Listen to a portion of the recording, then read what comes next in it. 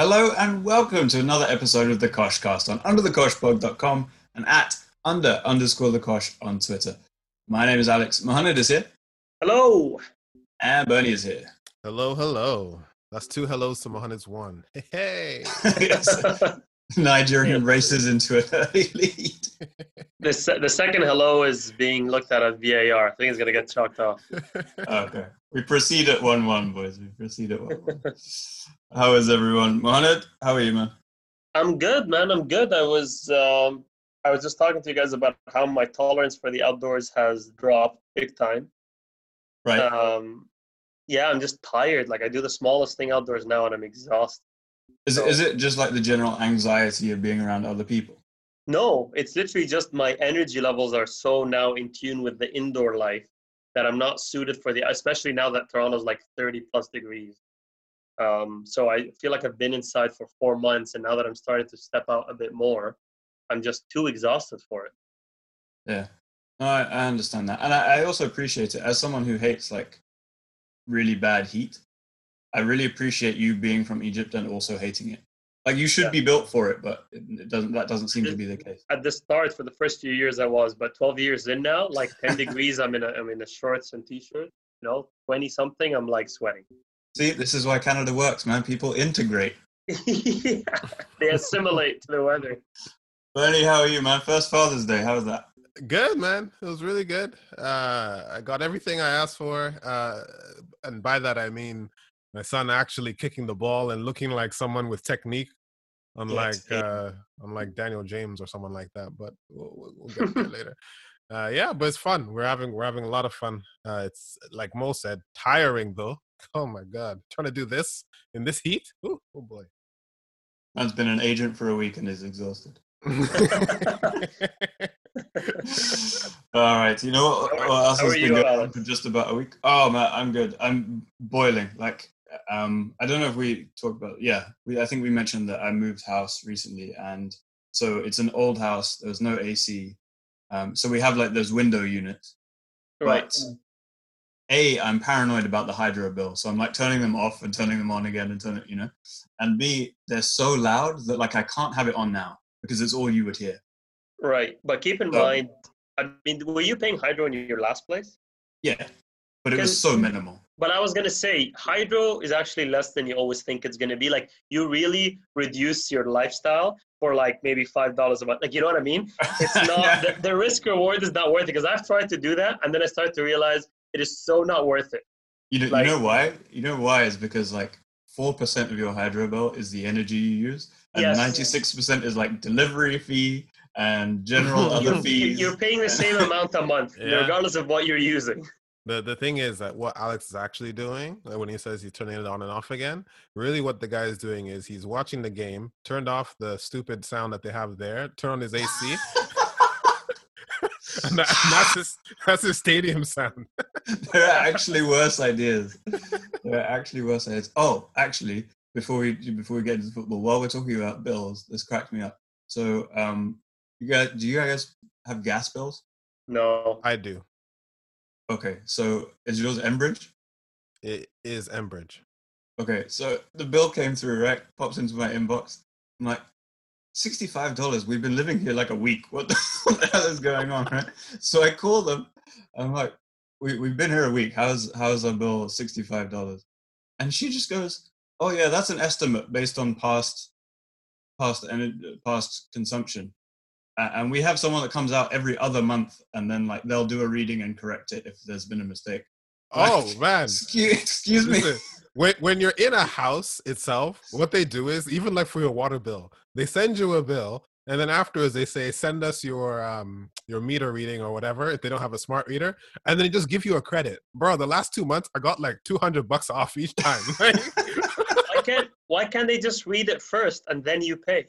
Because there's too many places and there's not enough employees. So, but what they do give you the option to do, it turns out, is like you can do the reading yourself, which is really easy. You just look at the thing and then just tell them, and then they do it. But it's like if you don't put that effort in, they just guess and then fix it later. That's hilarious. I actually had no idea that's how it works. It really is. That's very, very funny. Anyway, that's enough domestic crap, I'm sure. Football has been back for a week, and I have to be honest, it's made me so happy. Yeah.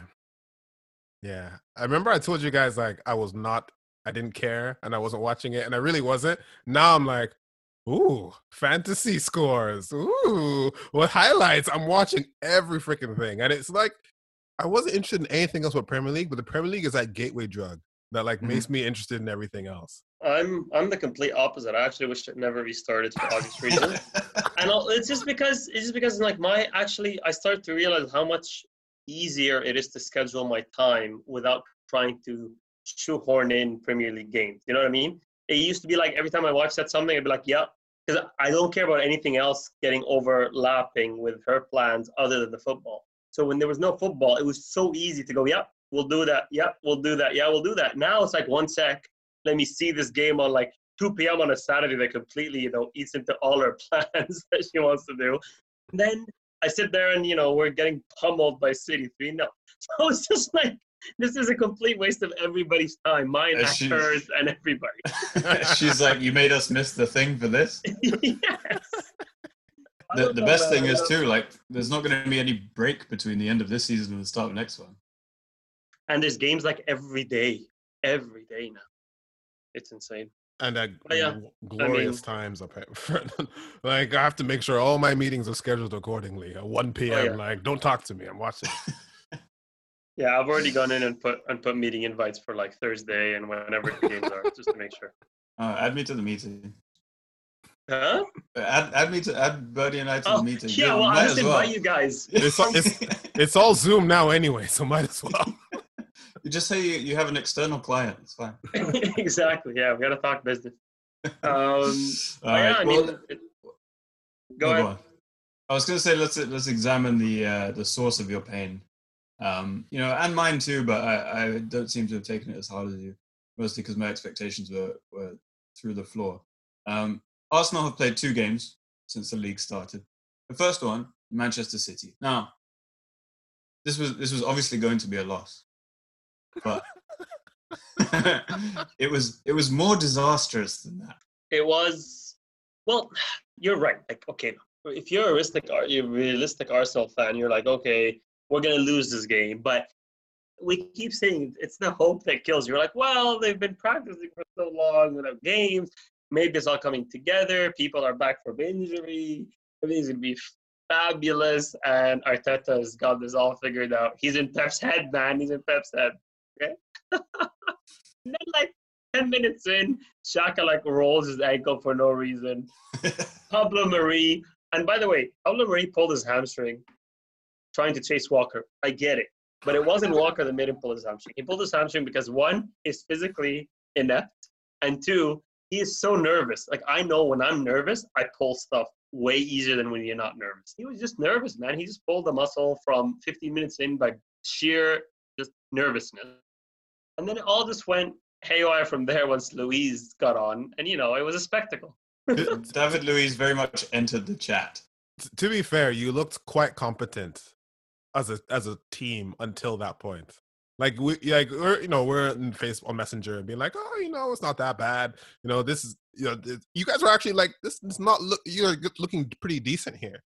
And then, The problem with Arsenal has always been consistency, though. Like over 90 minutes, consistent. But also, as the game goes on, we look more and more like we're more and more worried that we don't have this game. It's true, but Bernie, you're right. Like, when was the first goal? 40-something minutes? It was basically half time. Yeah, there hadn't been any particularly great chances up till then. City weren't looking, they looked better, obviously, than Arsenal, but they weren't looking brilliant, and Arsenal had contained them for the most part. And then it was funny, actually, because I remember thinking, we have this ongoing agenda that Mohamed has against Kevin De Bruyne. Mm-hmm. And I was thinking, do I publicly admit that De Bruyne is having an awful game? And he was, right? It was horrendous. Everything was going astray. And I was like, okay, yeah, this is bad enough that I'm going to go on the thread and I'm going to say, guys, Kevin De Bruyne is having a nightmare. The second that I did that, he hit a ball deliberately straight at David Luiz, knowing that David Luiz would mess it up and that City would get a chance. Genius. And it doesn't count as an assist, does it? Right? It did. For It De did. Bruyne? It did? Yeah, it did. But at least on fantasy, it did. Wow. Well, Oh. they were saying, they literally said, which is such a slap in the face to David Luiz, it said, Luiz's touch did not change the course of the ball. Like, how low can you get? Like Louis' touch, like, was actually the glorious assist in this whole process. Oh man. man, guys, listen. The thing about me and David Luiz is simply this: I go so hard against David Luiz only because you guys were so happy, and it makes me joyous. Because it is the greatest agenda in the history of football because I'm right. Someone said that very good point. This is like, this is not about David Luiz's mistake, but if you actually watch the video, this is a lazy person that could not be bothered to move more into the path of the ball. Like, you know what I mean? It was so, like, it wasn't 100% effort to actually stop that ball. And the more I watch the video, the more I agree. It's just someone who's like, yeah, this is enough. You know, I think this is going to be enough to do what I want to do. But not, you know, he could have easily just moved a whole foot to the left-hand side. The ball wasn't coming at him at that pace. You know what I mean? It's just pure laziness. I mean, tell me if I'm overthinking it, but it was a surprise that he didn't start to some extent. Like, he's the senior centre-back. Arteta has praised him before. Murray's barely played a game, but Murray started at centre-back.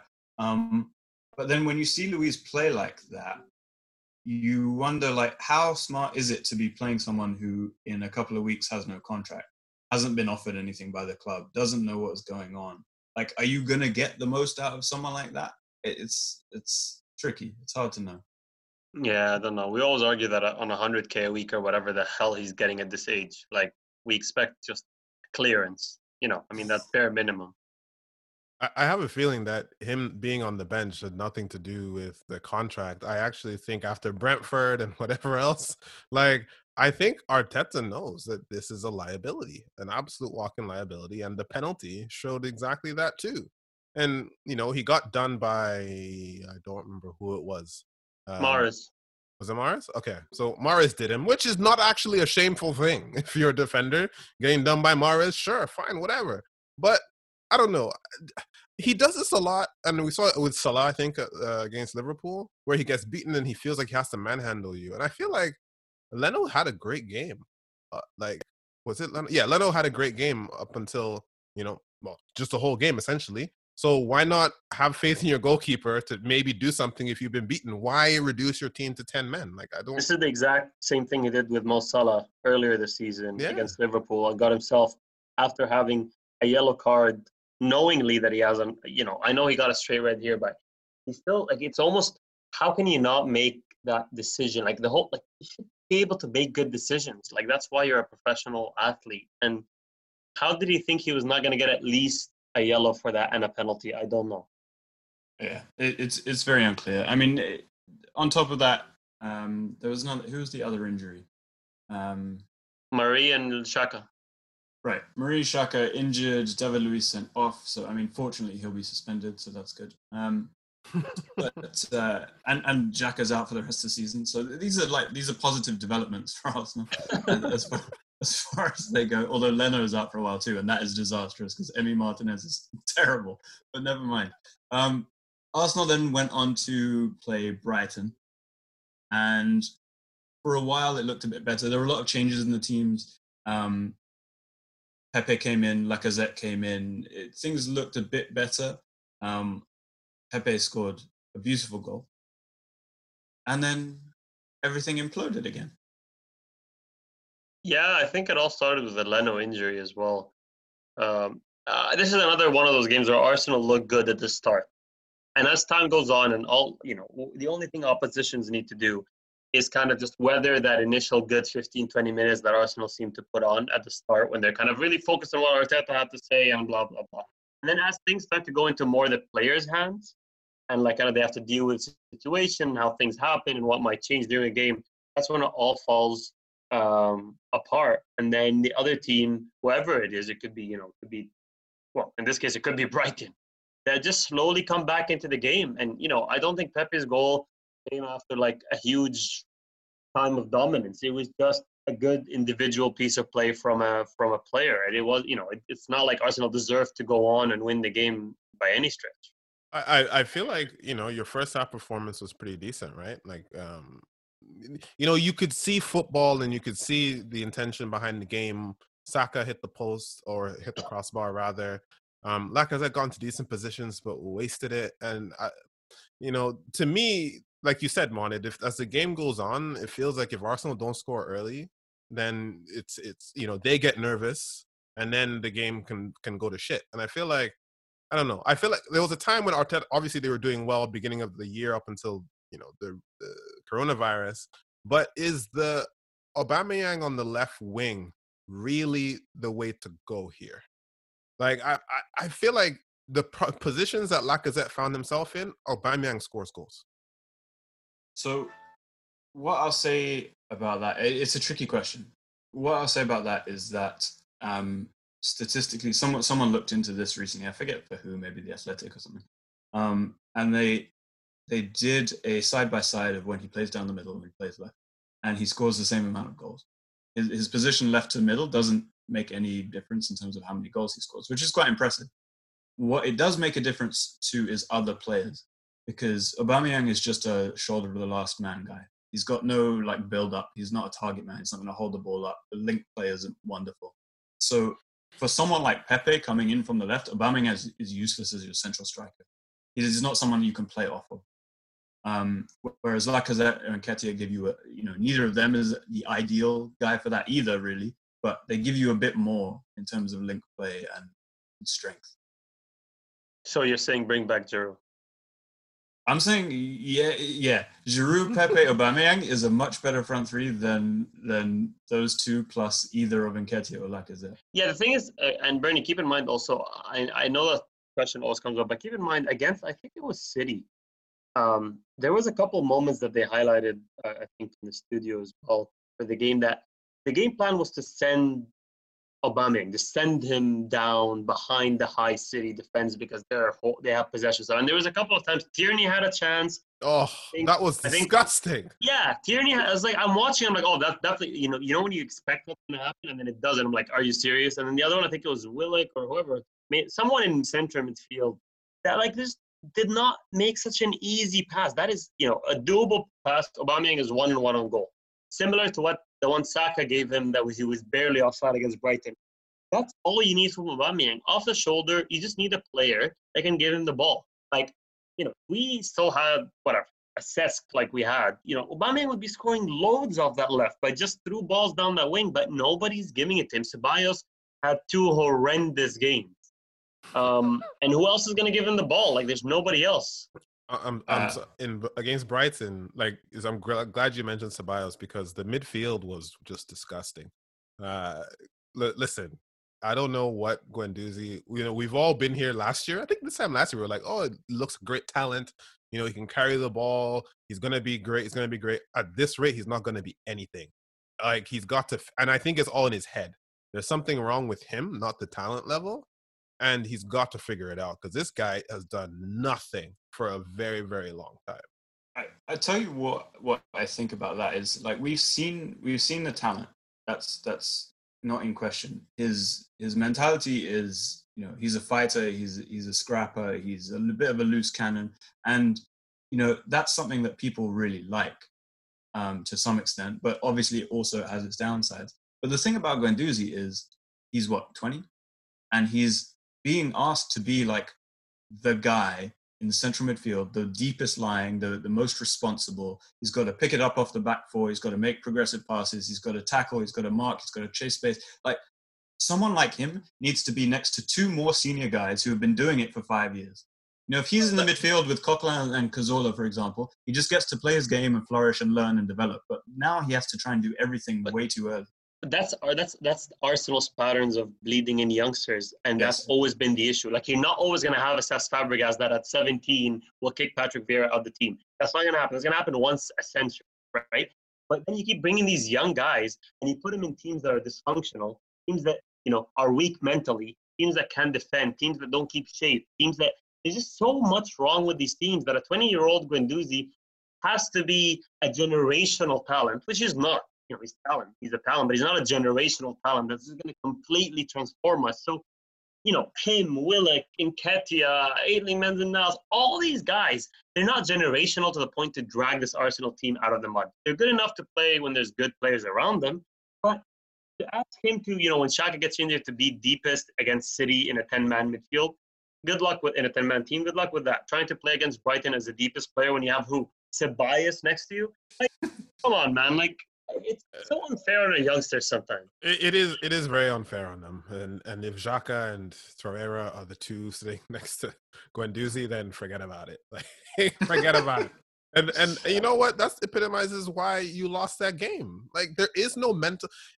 It's a broken record. There's no mental anything, like strength, awareness, like capability, nothing whatsoever. The defending was disgusting. And then, like, that whole Mope thing, like, who cares? Like, it was a collision with Leno and whatever. He put his body in. 9 times out of 10, nothing happens to Leno. Like, it's unfortunate. But, like, we're trying to rough him up at the end as if he's the reason you lost. Like, guys, get a grip. Like, what is... Here's the reason we lost, Benny. He scored the winning goal. Oh, that's true. Never mind then. Oh, man. No, yeah, you're it's, right. it's clutching at straws. Yeah, it's just unfortunate to see another. I mean, Leno is our best player by far. Him and Aubameyang maybe, but Leno has really stepped up, man, this year. What a season he's been having. Like, some of the saves, when you just, even if you go back and look at compilations of his saves from this season, like, they're world class, man. They're insane. Even the City game and even here against Brighton, like, he was just so good. And it's just a shame to see another player go out. And, like, the seasons are, like, we're what, in 9th now, maybe? Let's see, 10th. 10th. We're 10th. Like, that's horrendous. Can I make it worse? Go on. Well, I'll make it better first off. I don't know if it's better, actually. Your next game is Southampton. Is that better or worse? No, well, Ings is going to score. Ings is going to score like 5. Yeah. Okay, so you're away to Southampton. Yeah. Then you're away to Sheffield United. Tough game. Then you're at Norwich. Come on, you're gonna beat Norwich. Then away to Wolves. Ooh. Home to Leicester. Ooh. Away to Spurs. Ooh. Home to Liverpool. Hopefully they've won everything and they play their youth by then. And then actually it's not easy at the end of Villa and Watford battling for honestly, to bro, save themselves. honestly, I think we're gonna finish like 13th or so. But Bernie, you know when you just said it's not easy at the end, Villa and Watford? Mm. Literally the only team you said there that gave me any glimmer of hope was Norwich. There is not another game in the Premier League that Arsenal can play where I think, yeah, that's an easy win. And frankly, even Norwich, I'm not convinced.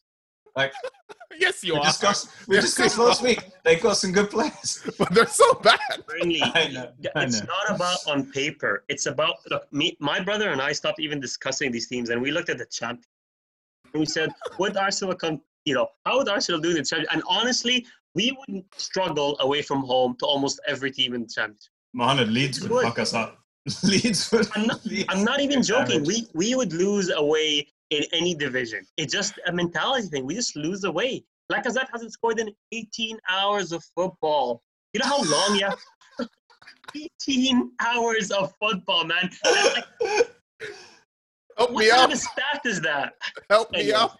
Anyway, let's I move feel on like- from Arsenal. Because Guys, I feel like I would get a tap in within 18 hours. Like, All I'm saying is you're the third biggest club in England. Act like it and go get yourself a big time manager.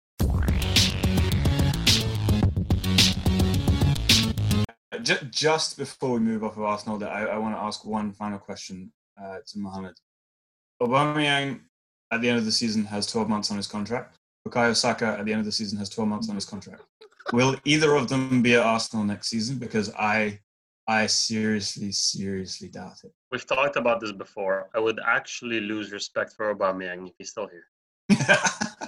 Like if you know how we talked about Ozil, who doesn't really have a lot of ambition. It's like, what are you still doing here at the time? And I get it. Ozil was almost like this is his MLS, contract with Arsenal. I get it, and he's getting paid way too much to go anywhere. But Aubameyang, if it's true, and Barca and whoever and Madrid want you, and you actually still are Arsenal next season, and he's in his prime. I know he's older than prime, but he's still physically in shape. He's great. No way he should be here. And people keep asking, oh, should we sell him for 30 million or should we sell him for 35? I don't care anymore. Like I'm so tired of these economical, financial conversations. I don't care. It's not my problem. You do whatever you want to do and win game. I don't care if we get 30 million. What are we gonna do with it? Spend it on David Luiz, right? Who cares? So And Saka? Saka will. I hope Saka's here. I can't tell you, but I really hope he's here because the interest doesn't seem so high right now. But he is obviously, he's up there in terms of when it comes to interest. Where is he linked to? He's not linked to anything. There's interest from Liverpool allegedly. Why? I mean, here's the thing, because he's like 19, he can play in like 4 positions. He's an England international, which during Brexit and the squad registration stuff is very, very useful. Or I know he might be Nigerian. We'll see. But for now, he's English. For now, he's English. He's on 5K a week. Yeah, like here's the thing: if you are any decent club in the Premier League right now, you're going to his agent and you're saying, leave on a free in a year and come to us and we'll give you 80. Honestly, just play Saka, Rashford, Martial. That'll work. Yo, it'd be fun. You know me, I like youth football. I'd do that. Why not?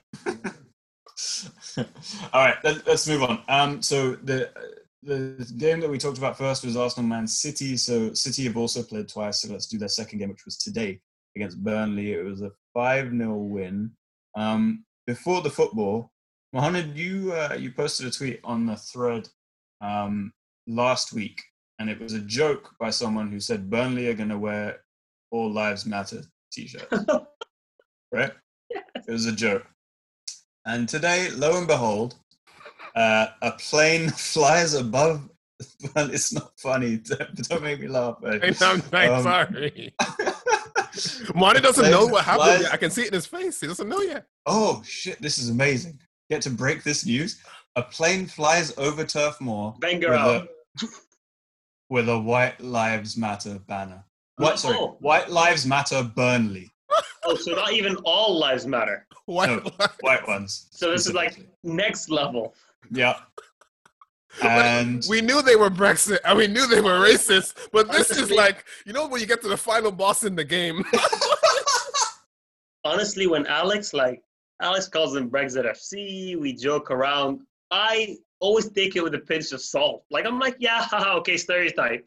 I'm like, are you serious? I mean, here's the thing, right? So let me say quickly that the club obviously issued an immediate statement condemning it. Ben Mee, the captain, actually did a very good interview after the game in which he expressed his anger and what have you at the few fans that did this. All fans, every club in England has racist fans. There's absolutely no exceptions to this. Not so far, none of them though have paid money to rent a little plane. I mean, it's just mad. It's just, you're so racist that you have to rent a little plane to show people. But wait, when did they do this? Because this game was at City. Did they do this like? Bruh, they chartered the plane to probably to fly from Burnley to Man City, waving their racism all across the UK. I don't know where Burnley is on the map though, but it's very near Manchester. Oh, okay. So not far. This little hop of this game. Yeah. Anyway, just needed to get that little madness out of the way. Other than that, Burnley got an absolute stuffing. Yeah, they don't matter. Not at all. Yeah, City is doing this thing where, City are 8-0 up in 2 games now. Just complete. Both of them were home, which I don't know how that works, but they completely dominated this man. Riyad Mahrez, Phil Foden. Phil Foden is now 3 goals in 2 games. He's been playing, been scoring. How bad? Yeah, Bernie, this has disappointed you somewhat? Yeah, because I was enjoying the banter of Phil Foden being the best player Guardiola's ever worked with and then not playing. And it was really, really funny. But now he's playing and he's scoring goals. And by the way, Silva is going to retire, I think, this year or something. I think he's leaving City, that I know. Yeah. Sané's leaving because Pep said now Sané's going to leave. Foden's probably going to play next season. So, if he keeps this up and keeps up the form, he's going to be very, very... Yeah, so Rodrigo... Is it Rodrigo? What's his name? Rodri. Yeah. Rodri, De Bruyne, Foden. Maybe. It's not bad. We discussed, right, that Rodri doesn't look like a footballer. Yeah. Yeah, okay. It really hit me. What about... we're missing somebody. What about Bernardo Silva? Is he going to play more on the wing, I guess? It will be interesting to see how Pep rejigs it. So, I mean, you've got Fernandinho, as far as I know, he's staying. Fernandinho and Rodri competing for that one spot. Then you've got De Bruyne as a lock in one of the eights, and then probably Foden and Bernardo Silva rotate in the other eight. Oh, I guess Gundogan's there as well. I'm pretty sure they'll buy a center back, obviously, because they don't want to make the same mistake in the summer. And then they'll probably buy another midfielder, because losing two, like, I know Sané didn't play a long time, but like losing Sané and David Silva is a lot to lose. Well, you only have Sterling. You only have Sterling and Mahrez really out wide, and maybe Bernardo Silva. Am I missing anybody? No, I think you got it. They're quite light on the wings. Yeah, I think they'll get one more. Probably like someone who's a squad player, but I think they'll get one more to fill in. No, Lito. Why not? Why not? I'll be interested to see if they buy a striker. I mean, I know this summer is not going to be. Sorry, what? You said why not? I said why not. Okay. Nice. Sorry, just word this. No, I like it. I have no leg to stand on, man. You know this. Neither does Aguero today. Hey. Well. Yeah, he got man. Yeah, he's injured. So, and Pep was celebrating, I'm sure, because he doesn't have to worry now about who to play. By the way, Pep is an absolute lunatic. They were, I think it was 2-0 up, or I think it was even 3-0 up, and they had that water break. And Pep is giving them tactics furiously. Like, he brought out the board and everything. I'm like, bruh, when do you chill? What is this? Well, he's passed it on to his players too. Did you see Foden after he scored the 5th goal? Yeah, the goal goes in. He immediately turned around and started arguing with like one of his teammates about something that should have gone better earlier in the phase. It's like 5-0 in the 63rd minute, bro. Yeah. Like, and you never play. Yeah. Mahrez's second goal though was beautiful. The long pass, the long cross pass from Fernandinho was pinged, and then Mahrez has really gotten that fake, that square X thing down, man, where he just fakes one direction, goes on to his right, and you can tell like if he keeps working on his right, he's going to be lethal, because people at least at first in that like Leicester season was like, oh yeah, go left, we get it. But at City, he's starting to go right way more. So, he's, if he can add that to his locker and, like, be really consistent with it, he's going to be even more dangerous. But he's older than I always remember. Sorry, Ben. Yeah. I was going to say, you knew that cutback was coming. Like, I felt like, I was thinking about this, like, the mark of a good player? Like, because, you're watching it, right? So, like, what they should do.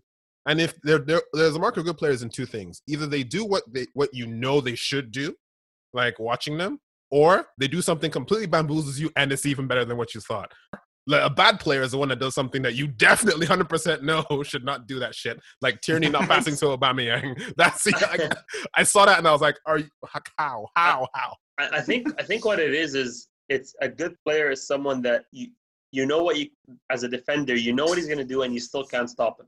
Mm-hmm. Yeah. Like Robin, Hazard, Mahrez, like those wingers that you're like, bruh, he's going to do that. We all know it, but you still can't stop him. Yeah, or Pepe.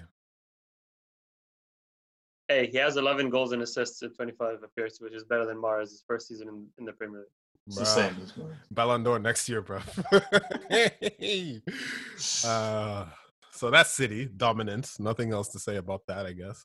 No. There's one thing, which is that they are now within 18 points of the top of Liverpool. Can we then talk about Liverpool since we're here? Because City are only, there's 20 points from Liverpool right now. Okay. They can and do then it. we talked about Istanbul next week. Mm-hmm. That's 2 points for City. Mm-hmm. And then we talked about City beating Liverpool the week after, which is another. How does it work? Is that actually a 6-pointer? No, it's not. So either way, by in 2 weeks' time, it could be 15 points away. I'm telling you, bro, it's not over. Especially if Liverpool play the way they played against Everton. Right now, it's about delaying Liverpool as long as possible for a second wave of coronavirus. And then they have to cancel the season. Wow. Just delay it enough until we have to close down everything again. Oh, man. Yeah. Well, maybe that's what Arsenal were doing by losing to City. But, Liverpool did not play very well against Everton. Everton should have won the game at the end. They hit the post, Yeah. no? Or was that right at the end? Or oh They my did. God.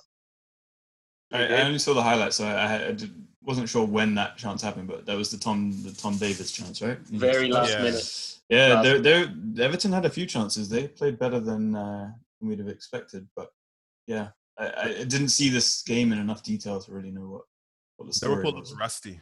They just looked Salah very didn't rusty, play, and very Minamoto played. It wasn't good again. Inamoto.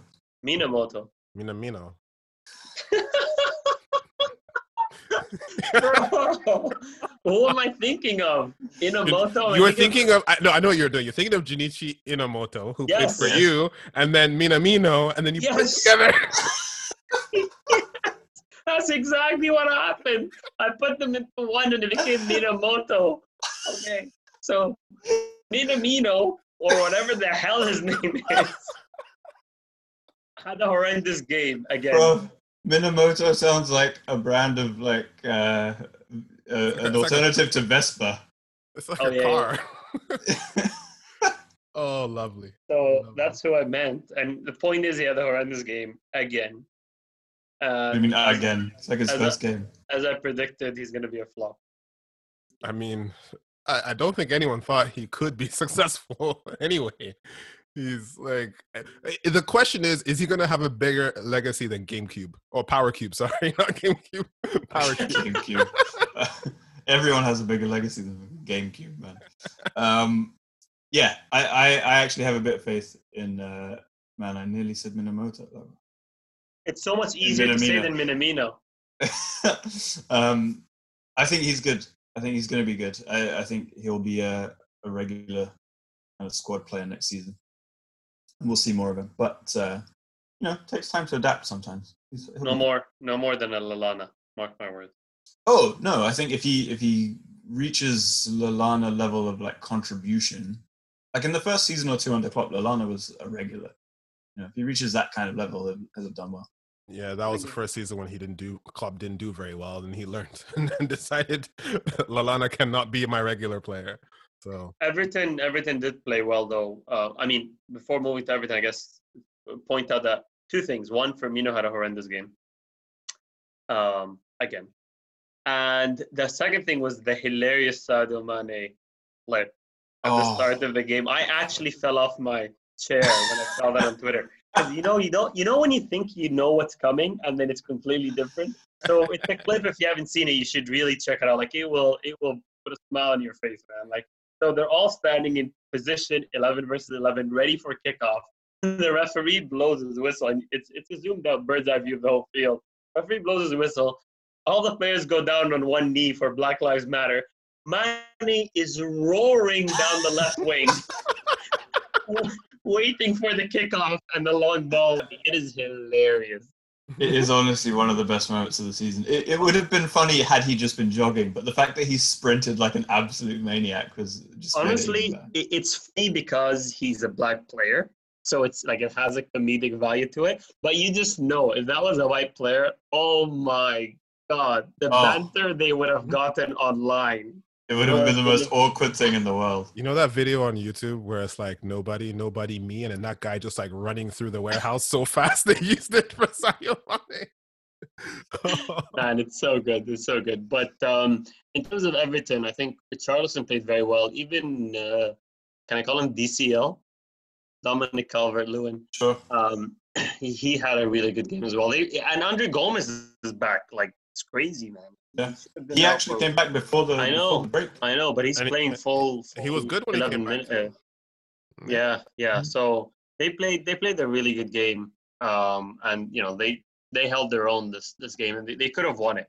You wouldn't have begrudged them a win for sure. No, that's fair. I mean, but Bernie, you and I are on record as not being convinced that Ancelotti is going to be the right guy for Everton long term, and I still stand by that. But I do admire, or am admiring, his appreciation for a good old British 4-4-2.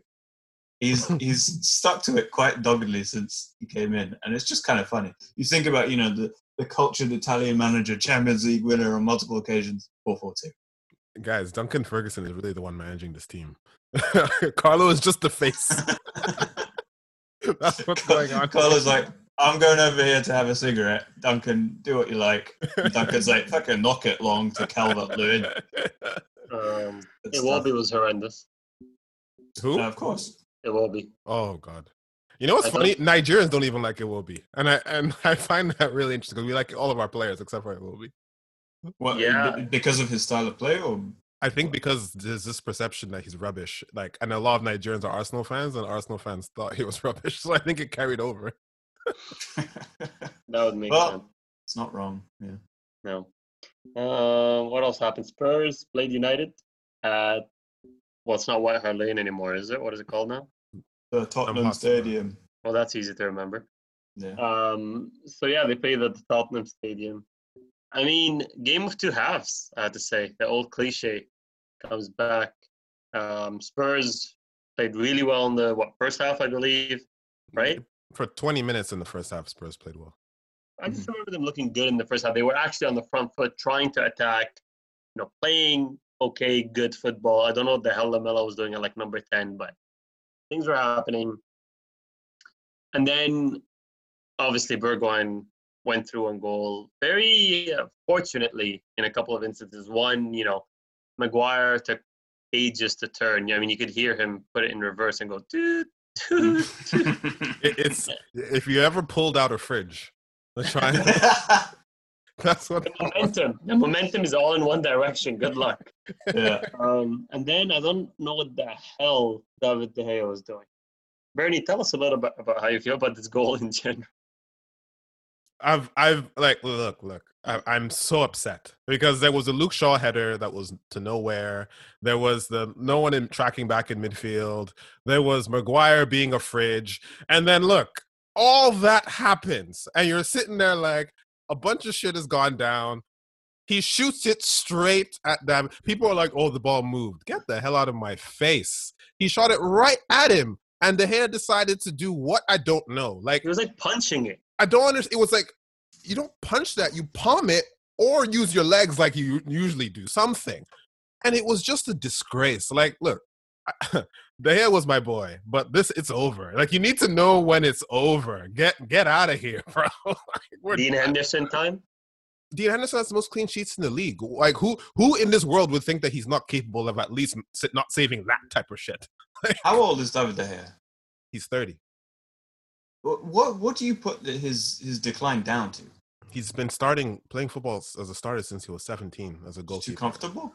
Well, A, he's comfortable because Romero never plays, but B, he's like, it's like Rooney. Like he's been playing like full seasons for 13 years. Wasn't it only like 2 or 3 years ago where he was like the best player in the league? Like he was United's player of the season. He was like one of the standout players in the whole league as a keeper. Like, wasn't that only like 2 or 3 seasons ago? It wasn't that long ago. Yeah. And listen, someone said this on United podcast this morning, and they were like, a lot of stuff happened last season, but if you really look at it, United didn't make the top 4 because they were dumb, but also because David De Gea literally threw away points. Like he threw balls into the net, and he's doing that again right now.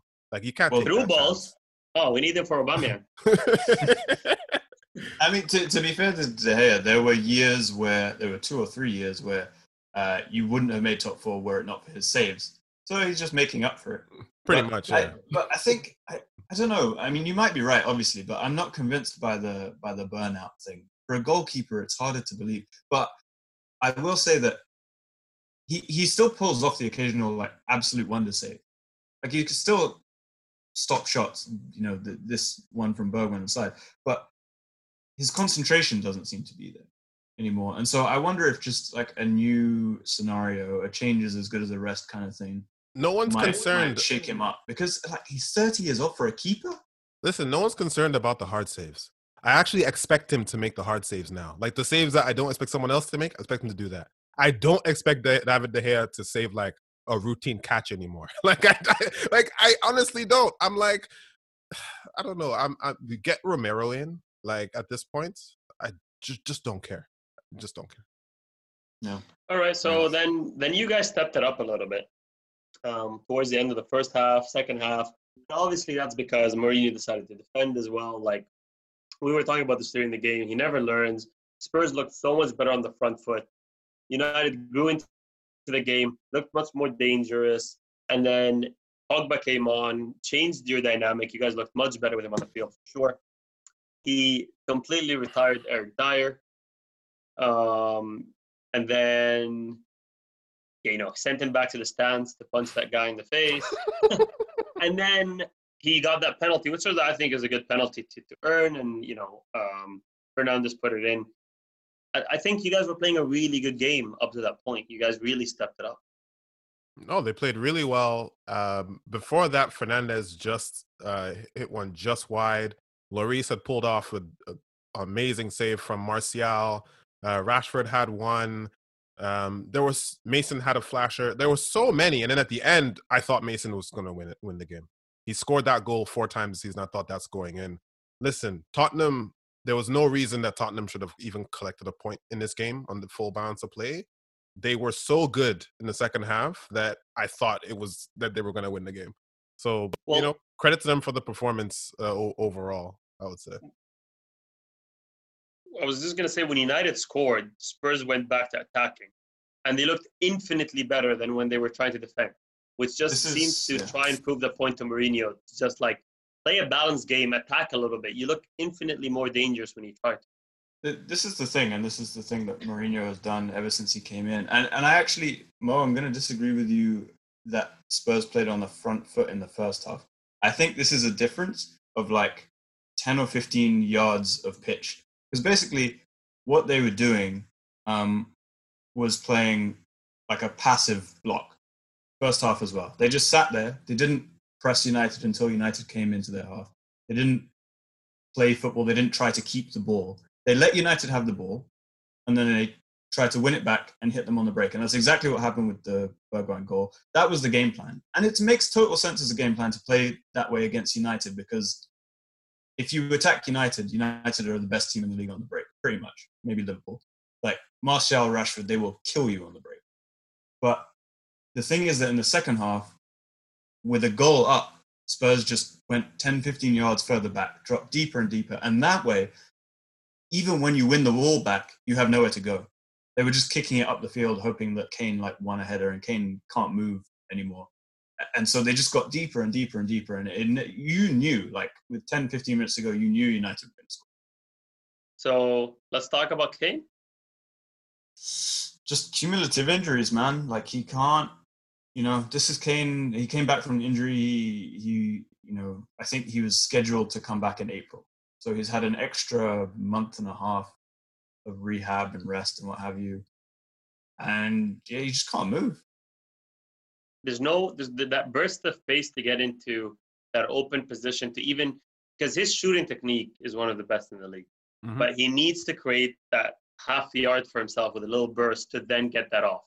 He just doesn't seem to have that ability right now. Like he's turning more into a 6-yard box striker, which he never was. Like he was always the guy that would be part of the build-up, in the play, running at players. Like he just doesn't seem to have that. You're starting to see, like Alex said, I know you're absolutely right. He doesn't have that. And it's not even the burst of pace over long distance. You just want that like quick burst to make space to shoot the ball. And, I won't rush to judgment considering it's one game back from 3 months off, and then he had injured for 2 months or something like that. So we'll see. But apparently the statistics over the course of this whole season have shown that he's actually slipping and fitness levels have dropped. So we'll see what happens over the long run. But, last time we talked about take that contract, if this is starting to happen, that guy's staying at Tottenham for his whole career, and he's going to hate himself for doing so.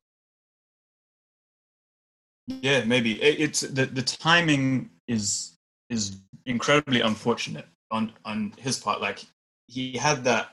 The reason he's stayed this long is because the trajectory under Pochettino was this, and then over the last year, obviously that collapsed, and then Mourinho's come in. I don't know what he's doing.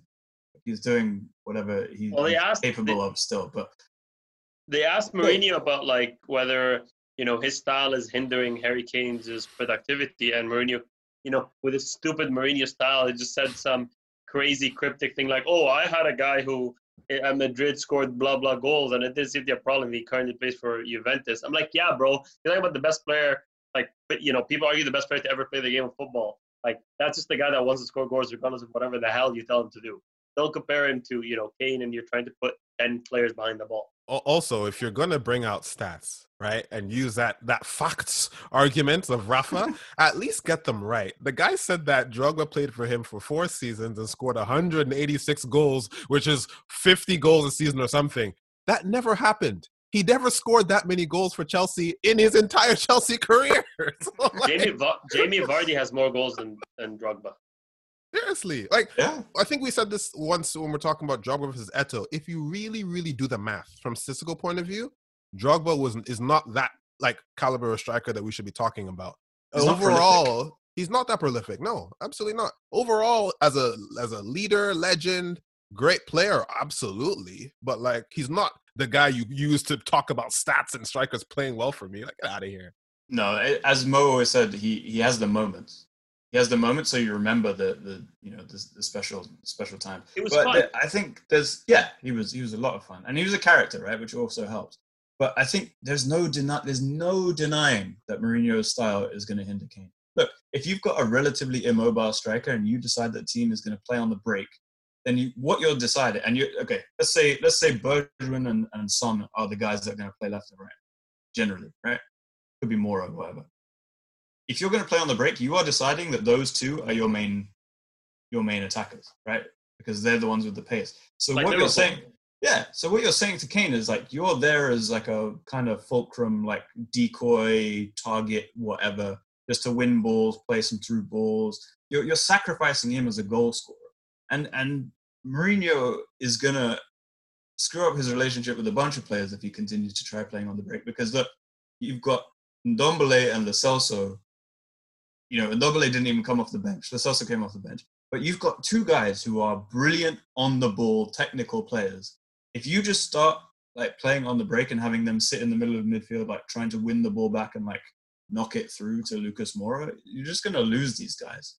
It's inevitable. Just the difference in this game, really, in terms of, it was 1-1, but in terms of performance over the 90 minutes, was simply the fact that United had Pogba on the bench and could bring him on and could push Bruno forward in the position that Tottenham should have used Ndombele and Lo Celso. I know they're different players, Ndombele and Pogba, but if you bring on Ndombele and Lo Celso, you can at least match the idea of the Pogba and the Bruno. And those two playing together was really what changed the game. And Jose completely refuses to just inspire and just, play that type of way, which would probably have served him better, as Alex said in the beginning. And it's, for someone who said that the other guy's out of his depth, this guy's out of his depth for football, period. And he needs to take a longer sabbatical than that. He's never beaten Solskjaer as a manager, so what? What else? Finally, I think we should give Chelsea some love. They played Villa. Is it still? It's not still Villa Park, is it? Yeah. So, yeah. It is? Yeah. No. Yeah. I would expected the name to change to I don't know, 24/7 supermarket park. Aston Villa, they started off playing really well. Chelsea took a while to get into this game, and Villa scored the first goal. People were celebrating online that they're not going to go down anymore. It was late in the first half. They deserved to come into the first half winners. But then I think second half, really, Lampard, with him being a relatively young manager, made the right changes. And bringing Christian Pulisic on, who hasn't been at his best, let's just say. Ross Barkley coming on, those two really did change the game a little bit. Ruben Loftus-Cheek was not playing well. Kovacic was okay. But, I was glad for Pulisic to get a goal because he's had a horrid time there. What's interesting about what you said there? Lampard tried to get too clever in the beginning, and he played Ruben Loftus-Cheek on the left-hand side of a 3. Yeah. And that was why? He's a center midfielder and has never shown to be anything else but that. I don't know what the idea was. Was it his height for Azpilicueta crosses or something? Was that what you were looking for? When you already have Giroud, I didn't really get it. So absolutely right. When Pulisic came on and he occupied that left, instantly looked very, very different. But also I think more space was created for Giroud because Loftus-Cheek kept drifting in. to try and Right. get into the box. And, that's how they scored 2 goals. So, credit for changing it up. Yeah. For sure. My guess with the Loftus-Cheek thing, because it was really weird, was that maybe like he needs to play him into some kind of fitness and form, and it's less risky to do that with someone in the front three than it is in the midfield three. But yeah, it was a strange decision, but you're right. He fixed it, and that's really all you can ask. Villa, they're unlucky, man. There's something about them. I think they're going down. I think Burnley are going to get your Grealish. I'll be happy, but Um, I'm also sad because I like Villa. I do, and there are other teams who should go down before them. But I would Wow. say, hiccup, did you Simone? hear that? Was that hiccup? No, that was I muted mid sneeze. Impressive. So you caught the tail end of a sneeze there. I was gonna say that Giroud played really well. he really did, man. Like he just looked like that goal is not an easy goal for a big guy who's not the most nimble to stop it with his left, turn out to his right, swivel enough to bring it across him into the side of the goal that he's standing in front. Like it was a good goal for a big guy. It really was. I was impressed. This is what happens with players who never had pace in the first place. When they get old, they actually can get better because like they understand things better. The pace wasn't an issue anyway. He's actually improving. Yeah, but he's not going to stay, and I'd do that. I'd do that deal. Why not? They gave him a year. Yeah, but now with Werner coming, like they're pushing the Abraham train, so he's gonna be behind Werner. So Giroud, honestly, I'd do that. How much would it cost? Would it take 10 million? 10 million. He's like 35. No, Who man, tried to less. buy him? Inter tried to buy him in January for like 2, and Chelsea said no because they wanted like 5 or some bullshit. I don't know. If we can have a Gallo on loan, like I can do a Giroud for 5 million. What's my problem? And or the triumphant return to 13th place Arsenal. Oh my God, that'd be brilliant. That was Sad as it is, completely uncalled for. I just quoted you, man. Yeah, self-deprecation is not the same thing as banter coming from a United fan. Okay? I'm so sorry. I'm so sorry. Hey, okay, you know what? We'll swap Luis for Giroud back. Let's do that. Sure. Lloris for Luis. Oh. Luis, by the way, we didn't mention Lloris did have a fantastic game against you guys. Unbelievable. Yeah. His best game in a very long time. Yeah. Probably because he was out for a very long time. Probably. Sorry, it just occurred to me that if David Luiz is on a free transfer, some moo like West Ham is going to pick him up. Or Everton. Oh, yeah. Everton would be good. Did Ancelotti manage him at PSG? I don't think so. I think that was no. Ancelotti was there early before he went to Real Madrid. I think True. David Luiz wasn't there. I think I would love to see him at Everton, or if West Ham stay up, maybe West Ham. But I hope they go down. Someone's going to do it. It's Yeah. So looking at the table here, I mean, obviously Liverpool are way ahead in 20 points, but I mean, is City completely out of the Champions League for sure? Like they're banned, right? It's not for sure yet. Okay, but if it is, then the top 5 make it. I assume it is the Champions League, or I'd give that a 75-25% chance because it's a 2-year ban. They'll probably go, 2 years harsh, give you 1. I think that's probably what's going to happen there. or they could postpone it for a year. They do that too. Possibly. Well, the whole competition. Let's assume Manchester. Let's assume in 5th. So United, Wolves, Sheffield, Spurs are all like 4 points away from that 5th spot. That might be very interesting run-in for that 5th if City do. Assuming whatever, Chelsea, Leicester, City, and Liverpool stay up in that top 4. You know what? Might be very that assumption of Leicester, I wouldn't hold on to that. Their run-in is hard, and they've been in ridiculously poor form. Now, I think they will make it if a push came to shove, but that's not a lock. They're not a lock at all. They really aren't.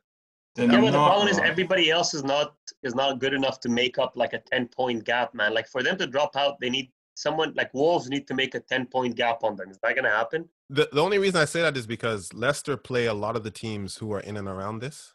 and their form is not very good. So they could lose 2 in a row. It just takes 2. They're 5 points. No, they're not that many points off. Wolves and United 8 points. And if it gets close, United and Leicester play at the last game of the season. So I would hold on to that. Chelsea have a tough run in too. Yeah, but we know Leicester step up against United. You know, a couple of goals are in there, maybe 5 or 6 or whatever this time. You know, you look, that banter only works with Riche, not me. Bernie, though, if Leicester and Chelsea do stay fourth, and let's say United are in the battle for fifth, who are you most scared of? Because for me, it's Wolves. I'm actually more concerned with Wolves than I am with Chelsea. Chelsea, they're going to be either fourth or fifth, probably, right? I'm talking about the teams that are on the same or behind you. Yeah. Oh yeah, no. There is no single team that bothers me outside of Wolves. Not one. Would be so good for Wolves to make the champions. Oh, it just would be nice. It'd actually be fine. Like they'd be all right in a group stage. They'd be better than Leicester. Actually, no. Leicester went to the quarterfinals or something like that, right? Like that after they won the league or something. Yeah, but they had bosses like Danny Drinkwater in the team at that stage. Did you say bosses? Yeah. That was good. But yeah, I mean, at the bottom of the table, Bournemouth lost, Villa lost, Norwich lost, right? So I think Norwich lost, didn't they? Yeah.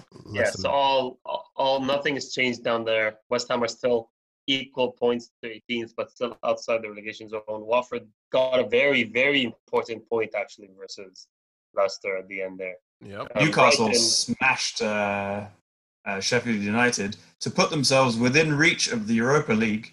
And in the spot that Arsenal will finish up the season. I really don't want to finish in the Europa League spots. I really don't want. It's Burnley, Arsenal 40 points, Burnley 39, Everton, Newcastle 38. And Southampton 37. Think about how much fun we make of Everton and Newcastle, and they're like a point or two away from us. It's unreal. It's the greatest. And Brighton literally jumped out of the relegation zone because of us. They've only won like 3 games or something, and they beat you twice. Yeah, they won 7. Two of them, which is like more than a quarter of their wins, are come against us. Oh man. It's really great stuff. What a bizarre season. Like by far the weirdest season any of us have ever lived in. Exactly. But that's all right. All right. Fortunately, there'll be about 52 new games to talk about next week. So we will see everyone then. See you then.